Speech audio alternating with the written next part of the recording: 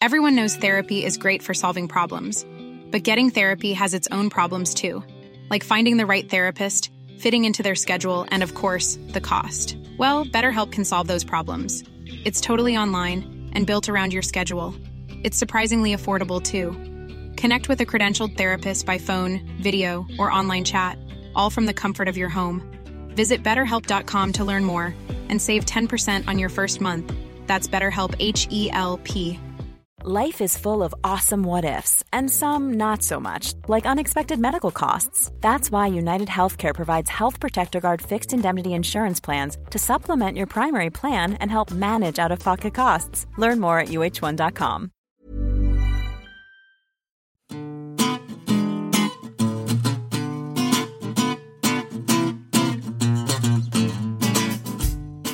I'm Helen. And I'm Stephen. And this is the New Statesman podcast. First up this week, let us talk about Labour and splits. The cover story in the magazine this week is asking a very simple question: should Labour split? And we've heard from Neil Kinnock, Lord Owen, David Owen. You've interviewed Bill Rogers, another member of the Gang of Four. Well, actually, let's maybe start there, Stephen, because you put it in the context of the Limehouse Declaration. For those, let's just imagine we're not all experts on the Limehouse Declaration. So 35 years ago this week, four former secretaries of state in the Wilson-Callaghan Labour government issued the Limehouse Declaration, which they basically went, the Labour Party, as it currently exists, is headed for the wrecking yard. We need a new force for social democratic politics, and we're going to work out how that will happen. And the end result of that was them setting up the Social Democratic Party, which took about a third of Labour activists, 10% of activists who were from the Tory party, who were disgruntled by Margaret Thatcher, and then the rest were new to politics, and counted 30 MPs among its defectors, 1 Conservative, 29 Labour. But I think that's what's really interesting, because I think that is, in the same way that Iraq hangs over our discussions of Syria and other kind of foreign interventions, that split hangs over this discussion about Labour's future, because the vast majority of those MPs lost their seats next time around, and they ended up with, in the 1983 election, what was 6? Yeah, the SDP got 6 MPs. Even though they were only a couple of percentage points behind the Labour Party. Yeah, so they formed an alliance with what was then the Liberal Party, and they finished 2 percentage points behind Labour, but they had a lot of wasted votes. They didn't, as is commonly believed, change the outcome of the election. SDP voters were equally likely to come from either party, and the areas they were strong were the same areas the Lib Dems were strong in until the Lib Dems' crushing defeat in May. The slightly sad thing about the SDP is they didn't really change the politics of the 80s at all. Their major contribution is they destroyed a lot of promising careers. Bill Rogers, who, was seen as the least impressive member of the Gang of Four, but was, a big beast and a heavyweight with a... He was Secretary of State for Transport, so he'd held cabinet positions, hadn't he? I think that's a really fascinating thing. So, I mean, spoiler alert to what people came back with. They mostly came back with the idea that no, both from different sides here. So Diana, I know, told you over the phone, what was this? She quoted Shirley Williams saying, such a party would have no heart and no soul, and said, she was right the first time. So both from the kind of Corbyn supporters and also from the, whatever we want to call them, the soft left, the Blairites, the Labour right, whatever term we're using this week. I think I finally found a phrase which doesn't irritate too many people in the Labour Party, which is you refer to them as the left and the centre left. You get some people who go like, they're not on the centre-left, they're all Tories, but they are a tiny, tiny minority. And that way you don't annoy the people who think of themselves as being on the centre-left, but you don't annoy the people on the left by saying, oh, they're the radical left, the hard left, the non-soft left. And that seems to be in copy the phrase which doesn't annoy anyone in the Labour Party as much as Okay, well, if you others. found the answer to that, I really think we should make you the next Middle East peace envoy, because that has been troubling a lot of people for a long time. But the answer comes back very strongly that, the Labour brand is still really strong. And, Caroline Lucas references the fact that under first past the post, you are just completely stuffed. As, the Green Party can tell you, as UKIP can certainly tell you, that, we have now so much pressures towards a two-party system. But, nonetheless, putting aside the electoral system, is the Labour Party in a meaningful way still one party? That's the question. I think we probably all accept they're not going to split, but is there enough common ground between the left and the centre-left that they can come to an accommodation that and not tear themselves apart in a civil war for the next 5 years? Yes. So I regularly speak to local Labour parties and Labour clubs, and if you're listening and you'd like me to come, please do drop me an email. I really enjoy it, but the thing you really notice is that in some of the big urban seats, where the party memberships are very large, they feel more like two parties. But in most local Labour parties, they might disagree about politics, but they're still too small to start being like, oh no, we don't want so-and-so, because they need people to, come to their fundraisers, to work the photocopier, to deliver the leaflets.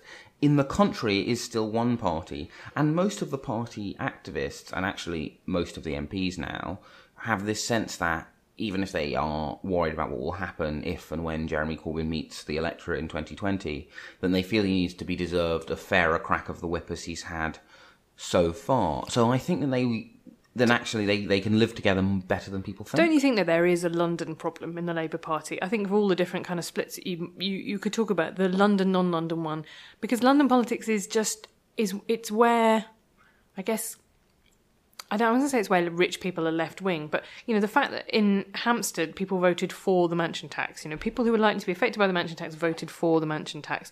I think that's an interesting dynamic you wouldn't find, and I know John Mann, who's the MP for Bassetlaw, gets very exercised about this, and Anoush has written a piece about the new members who are joining and whether or not they are, as everybody keeps saying, they are overwhelmingly middle class, and there is some evidence for the fact that Labour is piling up more middle-class activists, but taking into account the fact that being a party member is already quite a good predictor of being middle-class. Yeah, I mean, so in some ways, one MP has a really good line. The thing about Jeremy is he's made us more like ourselves. So the Labour Party was already quite London-dominated, already quite kind of middle-class, but in a kind of... Because basically the Labour Party's coalition in most elections, because let's not forget Labour has lost significantly more elections than it has won in the last 100 years. It's only because most political journalists and most people who listen to this podcast have grown up in the era of New Labour that we forget that actually Labour government is very much not the default setting. Labour's coalition is the poor and people who are concerned about the condition of the poor, and most people who join the Labour Party are people who are concerned about the condition of the poor. Obviously, if you don't have very much money, giving 45 quid to the Labour Party is quite a big financial commitment. But one of the things I thought was interesting, when I think it was Tim Bale had some research about the ABC one, which is generally the kind of top social grouping percentage of members for each political party, and it found out the SNP are, as you would expect, quite ABC one. The Tories are very ABC one. Yes, Labour are reasonably, and the people who really aren't are UKIP. UKIP has a much lower ABC1 membership than anyone else, and I think that's why they're an interesting force. I mean, you don't hear so much about them these days, particularly with the ongoing bun fight over the Leave EU campaign. But they do represent a group who aren't, this is the idea that Rob Ford and Matthew Goodwin have about the left behind, right? Yeah. They do represent a distinct group of people in British politics. Yeah, and the growing cleavage in European and indeed all sort of, I don't know what's the word, in all Western democracies is graduates and non-graduates. So there is one stat which a lot of not very informed commentators have started using, which suggests that Labour members who voted for Corbyn are not that well off, because it ignores the age differential. A lot of people in the Labour Party are dispossessed graduates who can't get on the housing ladder, who are in insecure work. But also, presumably, people in their 60s, grew up in a generation where 10% of people went through higher education. Yeah. So it's very hard to compare them with today's cohort of 21-year-olds. It's one of those things where it's kind of, in some ways, it's not really And in an interesting way, what's sort of happening to Labour under Corbyn is kind of what happened to the Democrats the American Democrats in the 70s, where they went from being a party of organised labour to a party of dispossessed urbanites. And if Labour has a future in the 21st century, it probably does have to become a party of dispossessed urbanites. The difficulty is there's a interim stage where there aren't enough members of either of those two coalitions for Labour to win, and you'd need a very skillful politician to hold those two groups together. And the London thing is a much bigger problem, because although Chuck Ramuna and Jeremy Corbyn might disagree about the role of the private sector, Chuck Ramuna is a social democrat, Jeremy Corbyn is a democratic socialist, so they have those slightly different traditions on things like immigration. they are as one. On things like social security, they are as one. Whereas MPs who are on the left of the party and might have shared a lot of platforms with Jeremy in parts of the north, they want something which represents the concerns of their constituents. So more punitive on welfare, close the borders on immigration, in some cases leave the EU. And Labour's basically maxed out the parliamentary seats it can win in London now. So as the membership asserts itself and sets policy more, effectively you have this thing where you have a London core setting policy for a London core, which is probably much more damaging to Labour's chances of winning a general election than its left-right placement, which is always a bit of a red herring. That's good. So we found out that there is a split in Labour. It's just not the one that anyone thought. Yeah. That's like the perfect... That's how basically every column I write ends. Yeah, there is a problem here, but it's not the one you think. Hashtag made you think. Well, we have made people think, so let's leave it there.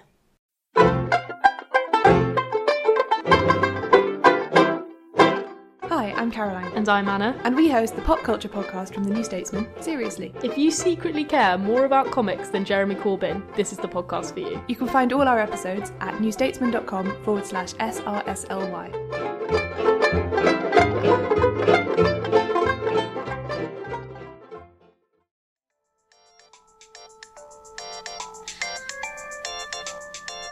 It's George on the line from the lobby. Hi, George. Hi, Helen. Tell me, you were in the chamber for Prime Minister's questions yesterday, and I wasn't really kind of tuned into what was going on, and the phrase "a bunch of migrants" sounded to me mildly dismissive, but not as bad as some of the language you've heard before, like swarms and stuff like that. But it seems to have caused a real kerfuffle at Westminster. Why?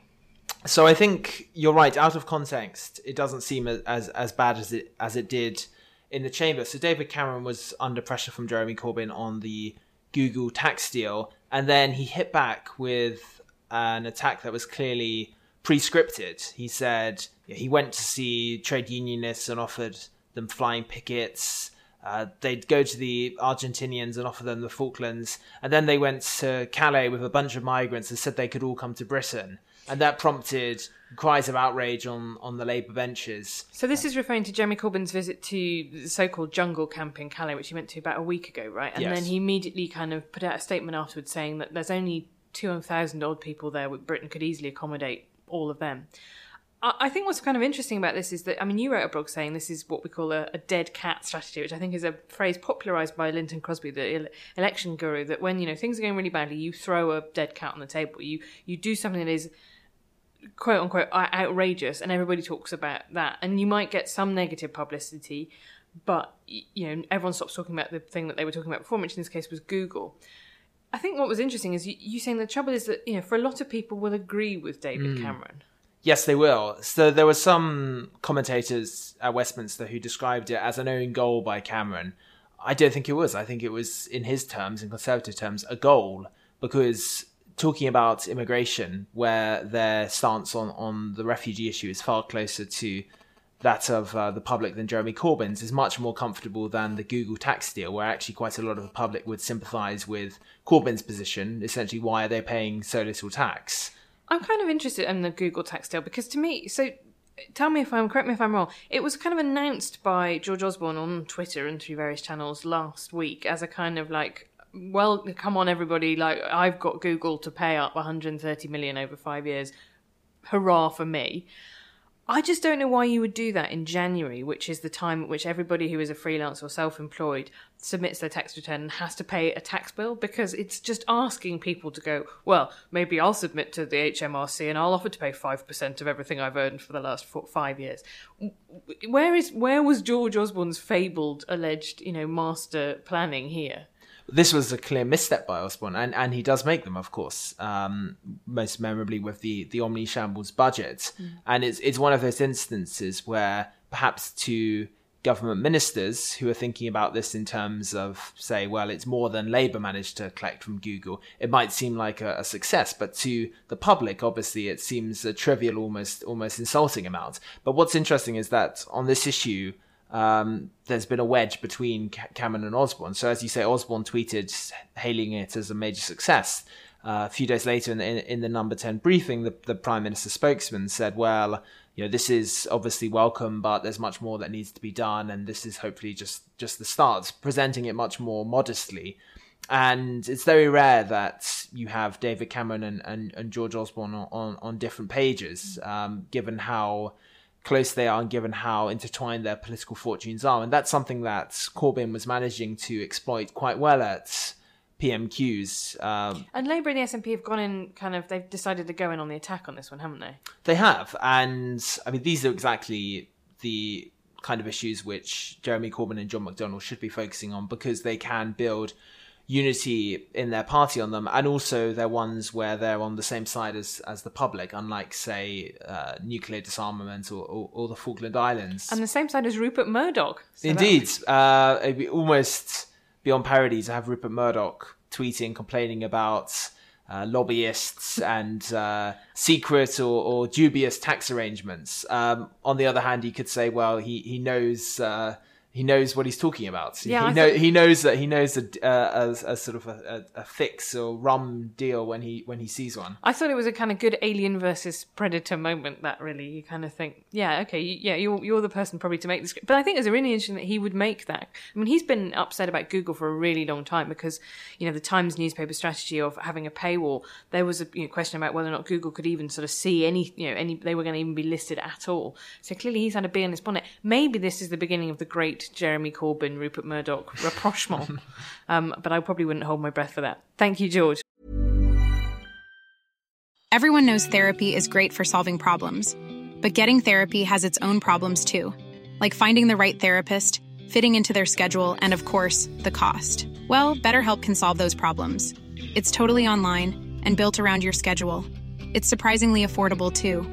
Connect with a credentialed therapist by phone, video, or online chat, all from the comfort of your home. Visit BetterHelp.com to learn more and save 10% on your first month. That's BetterHelp, H-E-L-P.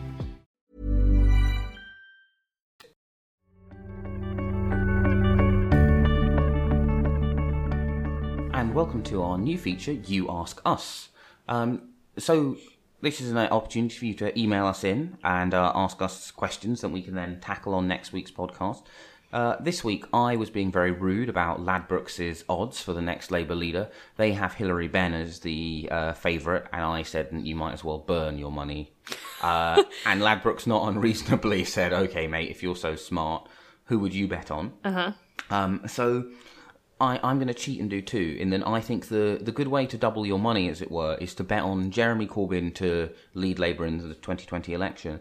And if not, to bet on John McDonnell as the next Labour leader. Ooh. Because if basically, I think if Jeremy Corbyn doesn't lead Labour until the 2020 election, it will be because he gets ill. It's his gift, yeah, it will be in his gift. And if you look at what happened in the most recent reshuffle, none of the young generation on the left of the party have been promoted. You can't tell, is Clive Lewis in a more senior position than Richard Bergen? Which one of them is the candidate? Okay. John McDonnell is very much still top man. So he's your Gordon Brown to Corbyn's Tony Blair. Yeah. It's a sentence that no one has said yet. I would, and I don't think I'm right here, but this is let me show my working.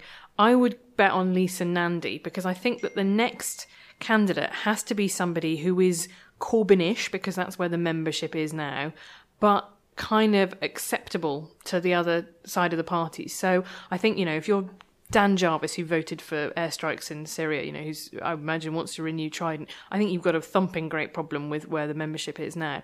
If you're Tom Watson, who's been very, very low profile, I think you've got a problem, because you're sort of associated with being on the wrong side of history, I guess, really. So you need somebody who is seen to be, Corbyn adjacent, but also can get enough, MPs votes as well. So that of the people who I can currently think of, she would get my. Oh yeah, I think if there's a 2020 election, she's. I think there will be. I kind of see her as the Kinnock to his foot, if you see what I mean. Yeah. It's the direction of travel. Yeah, and I think the mistake a lot of people on the right of the Labour Party are making is this idea that. Then people will go, oh, that was awful. Oh, they think there's going to be a massive swing back, don't they? They think that there'll be a crushing defeat for Corbyn, and everyone go, well, we've, well done the left, you've had your go. Mm-hmm. Now it's time for, find me the greatest Blairite of them all. And that's just not, I just don't see that happening, because I think there will be if as the poll suggests, that there is not a great result for Labour in 2020. There, you can say it's the evil media what done it. You can say it's the PLP that never got behind him. I can't see a way that that there would ever be a situation in which some people would say, we've tried these policies and it turns out that people hate the policies. Yeah, well, it's just like the voters' general acceptance of austerity. People want to feel that what they've gone through has been worthwhile, which is why people aren't receptive to this idea that the cuts were economically meaningless, because then you're just saying to people, well, all those sacrifices you made were for nothing. And I think Labour members will also, if things don't work out in 2020, will want someone who is kind of saying, well, look, we can build on this, not take the option you could have taken 5 years ago. Yeah, you were wrong, and accept it and have it rubbed in your face. Yeah.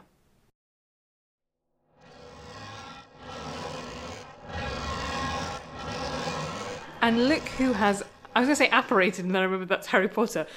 Look who has arrived in their blue box into the podcasting room. It is John Elledge, who has come to join me and Stephen to talk about Doctor Who's new showrunner, Chris Chibnall. Hello. So, John, okay, let's lay this on the line. Stephen Moffat has presided over a, shall we say, controversial tenure as a showrunner. I think he suffered from incredibly high expectations because everybody loved the episodes that he wrote under Russell T Davies's era. Right, so that's the first thing to kind of say. It is a hard act to follow, but a kind of controversial act to follow. I think it's been difficult in a number of ways. Firstly, it's not the sort of shiny new thing anymore. Russell T Davies brought a show that everyone thought was a bit sort of tacky and rubbish back and made it a sort of massive TV phenomenon. Whoever came after him was going to find it difficult. But also Russell T Davies had a great story to tell about his Doctor Who, right? His Doctor Who was kind of amazingly progressive Doctor Who, right? It had great roles for gay characters. This is the narrative that's become set, and I think he talked a good game. There are weird things about... Just look at the way it treats Asian characters, who tend to die horribly far more often than you would expect. And that's not just in Doctor Who, that happens in Davies's other work. I don't think he's secretly racist against Asians or anything, but I'm saying you can see an alternative narrative in which this was the thing that got picked up on. Oh yeah, but that's very much what he sold it as. He was the guy who wrote Queer as Folk, so it was always being sold as a kind of... But there was also an element, I think, that with... and I think this is a big split in Doctor Who writers, what made Russell T Davies's era strong is he was very invested in the companions, and for a lot of fans who are only fans of the new series, I think they saw the Doctor through Rose's eyes, and they identified very strongly with her. And then, Martha was less impressed, but they saw, and the same with Donna, whereas Steve Moffat is firmly in that tradition of Doctor Who writers who regard the companion as someone for whom the Doctor can explain the plot. Not quite at the level of... So Tom Baker once suggested he should just have as his companion a talking cabbage, which would sit on his shoulder, and he would simply turn and deliver exposition to it. I think he was actually subtweeting Lalla Ward there, to be honest. Can we just take a moment to say that Lalla Ward, the Venn diagram of men that Lalla Ward is attracted to is Tom Baker and Richard Dawkins, which is one I find one of the raises questions, doesn't it? More inexplicable things. I think there is a difference in writing styles between the two men. I think basically Russell T Davies is always writing soap, which kind of, it means it's everyone's inner lives. You get a lot of character development. Moffat is always writing sitcoms, so it's, it's got that kind of sort of joke rhythm. And it does mean that sometimes the minor characters get a bit underdeveloped. Yeah, I think that's fairly true, and I guess we should probably look forward maybe rather than back here. So Chris Chibnall he's written Who episodes before. He was a writer and then showrunner on Torchwood, about which I will not have any mean words spoken, John Elledge. I just watched the trailer for the episode called Meat. That's all I'm saying. There is an episode called Meat in which they have to save a space sausage which makes hooting noises, which has been kidnapped by some Welsh people. The thing is, and also, you can't take any science fiction series seriously when it's set in Cardiff. It just doesn't work. Oh, there goes the Welsh now, after Stephen upset all Scottish people last week. Why is John Barrowman standing on top of that roof? Why? Why is he standing there looking moody? Please explain it to me. Because it's one of John Barrowman's two emotional settings, which is kind of, like children's presenter who swallowed his adventure or roof, his entire stash as in the middle of a police raid, or attempted brood. I still would love to have been in the meeting where they were just like, so we've introduced this character in Doctor Who as effectively a great, amazing bisexual action hero, played by a pantomime star. Yeah. Let's make him dark and moody. Let's make him angel. This is the premise, isn't it? Let's make him stand and look really sad about the fate of humanity. There's one episode where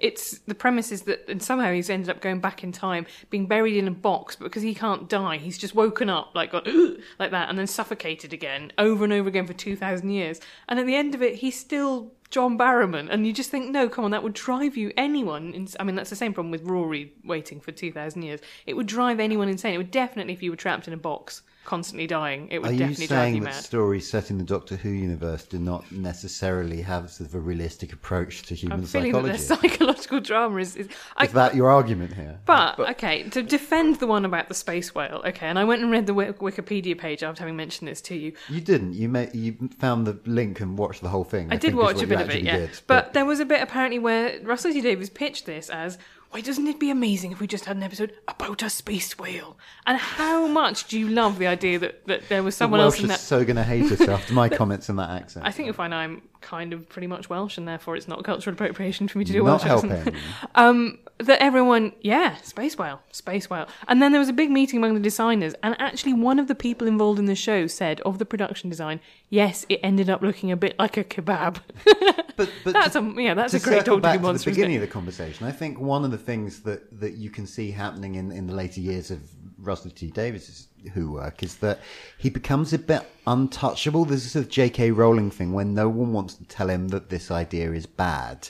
So he goes around sort of talking about how wonderful this sort of minor character he's created is. And when they actually appear on screen, they're incredibly obnoxious and played by Michelle Ryan, and it doesn't work. There was one of the other writers, I think, from the 70s, I'm going to say Christopher something, I can't remember his second name, who wrote in Doctor Who magazine that the problem with Russell T Davies was that he was a great first draft writer, but he was a first draft writer. So what he would do was he would write the brilliant first draft where you just throw ideas and creativity on the page.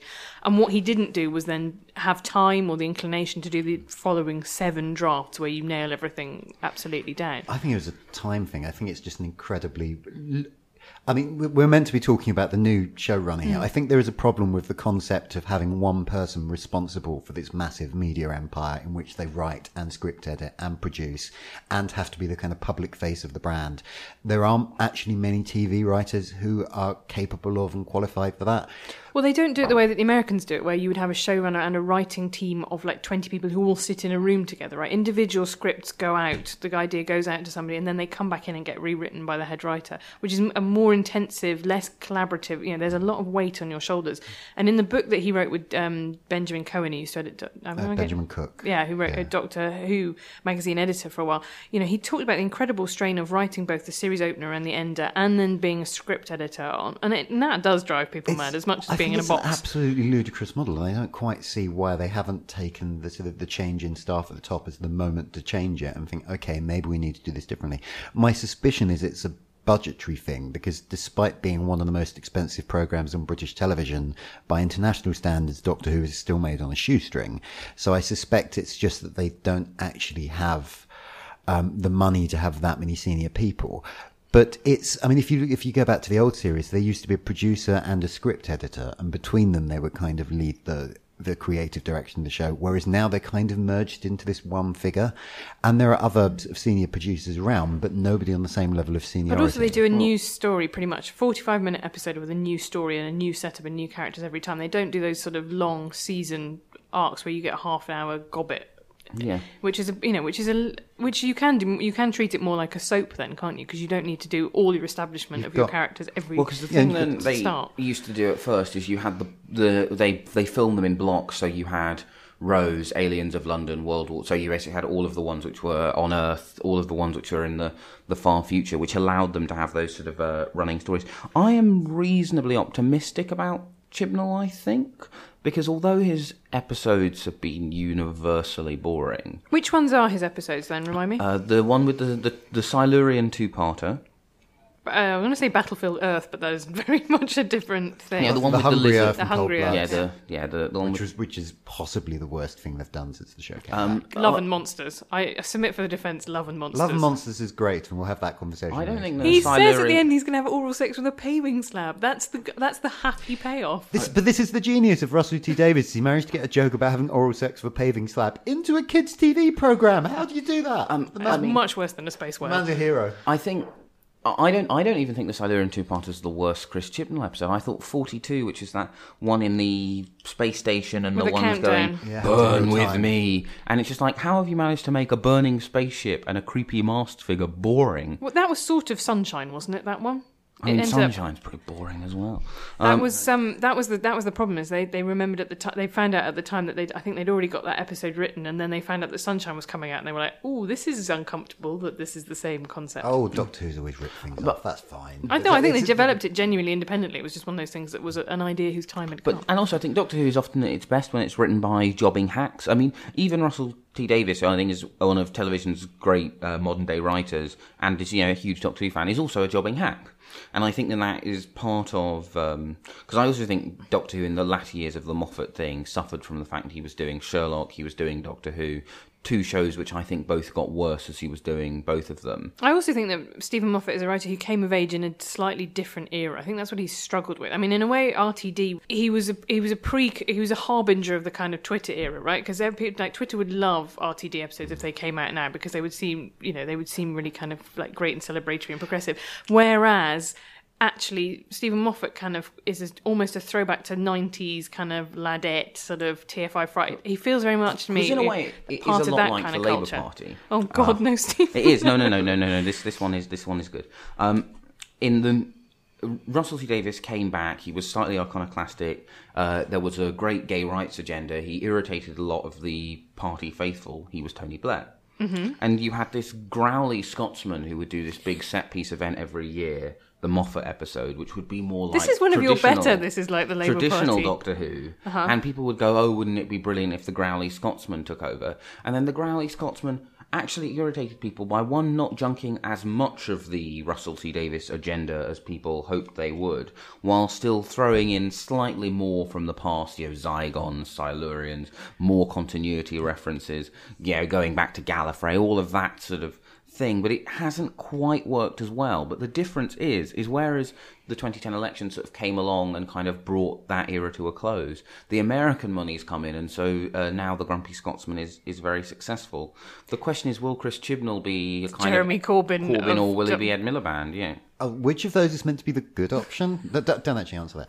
I think that if the Russell T Davies era was happening now, I think it probably would have got exactly the same. Not exactly the same, but it would have got a lot of social media hate. I really think a lot of the difference is just that there was less social media then, and the world had changed slightly since then. But I don't think. Yeah, I think it's about the narrative. On Live Journal.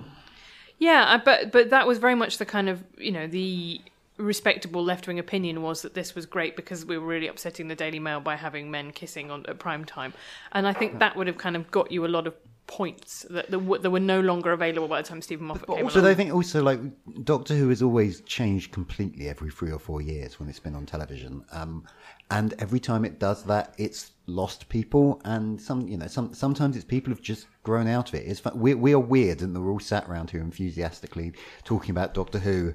We are probably all a bit old for this. A lot of people just get to a point that they grow out of it, and that's normal. They're 9 years old, and then they just go, I'll probably leave. But I do think that the best eras of Doctor Who are ones where there are strong companion figures. So I mean, for me, the ultimate compare-contrast is, what's the one where Last of the Time Lords? Journeys, the last David Tennant episode. Where he turns into the tiny shrunken David Tennant in the cage. The big superhero team up is Journey's End. No, I mean the one where Wilf knocks 4 times and he has to go into the That's chamber. The End of Time. The End of Time. God, you're rubbish at this. And he does his lap of honour. That was a bit cheesy. But ultimately, if takes 20 minutes, if the Doctor had to sacrifice him, but then Wilf had a family. He had Donna, who was a full-fledged character. Even Donna's husband, kind of in those few scenes, you had a sense of who he was. And compare the Christmas episode where Matt Smith dies. The Time of the Doctor? Yes. I don't even really remember Matt Smith dying. And it took me a moment to summon up the image of what that was like, which is not a bad... That Christmas thing, and it was this family. I remember thinking, imagine how moving this scene would be if I cared about Clara's personality, cared about who Clara's family members were, or indeed could identify any of them. Was that the one where he's trapped on the planet that was like winter all the time? Yeah, and was called Christmas. And implausibly still had crop growth. Yeah, that was quite annoying. Again, I feel you're focusing on the wrong thing in terms of the realism of Doctor Who here. Okay, I'm going to put in a word of defence for Chris Chibnall, which is that Broadchurch Season 1 is excellent. Broadchurch Season 2 I gave up on, but... Broadchurch Season 1 was quite good. I think it's the best thing he's done, but it is still... It allowed someone with a proper West Country accent onto TV, and there is, in some ways, the greatest prejudice against people with Devon accents. One thing he does seem to be very good at is casting. Like, Broadchurch is an incredibly well-cast show, so that bodes well. And my instinct is, and the good thing is, because he's not a megastar in the way that Moffat, a la Gordon Brown, arrived, master of all he surveyed, people couldn't really say no to him. The good thing is it's a golden goose for the BBC. I think then they will... Chibnall will be quite a regulated head writer, and I think that might actually be quite good. I think he's in a lucky situation, which is that Chris Chibnall says X is not as big a headline as Stephen Moffat says X. But Stephen Moffat says X wasn't that big a headline before Stephen Moffat was running Doctor Who. I think that's the job creates the man to a certain extent. So I would have thought then if he's got any sense, he will stay as far in the background as possible. But I think part of the job is being the sort of public face, isn't it? So it's like there is an extent to which if Chris Chibnall isn't getting headlines, that probably means Doctor Who isn't getting headlines. Yeah, but I mean, the thing is, it's like if you look at, say, Terrance Dicks's pre-Doctor Who career, it was not that inspiring, and he produced possibly some of the best Doctor Who in its history. And once again, that was a period when the BBC was, actually, regulating it quite tough. They were forced to be exiled to Earth. Much violence, etc., etc. I think probably. I'm just guessing that some listeners by now will be thinking... You still think there are listeners? Wow, these people need... And, need therapy. There are two big Doctor Who fans who are still listening and are even now writing angry emails about some factual error. Which is John, which is spelled JONN.Elledge at. But thank you again for joining us, John. I like the eclectic range of subjects that we get you in to talk about, from sieges to head writers on Doctor Who. People are still having what's the greatest siege in history conversation on Twitter. We seem to have started a meme. And I really didn't realise that you'd ripped it off from Alan Partridge Alpha Papa. I genuinely didn't know I had. I'm slightly despairing about that because that's an insight into my own personality I really didn't want. But anyway, we'll be back next week for another adventure in time and space.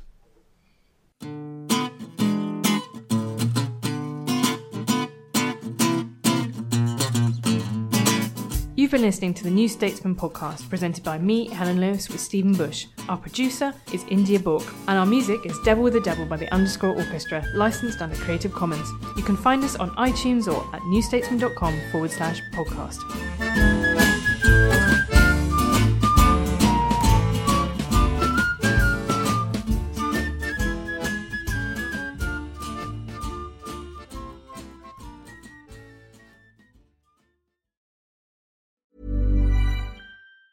Planning for your next trip?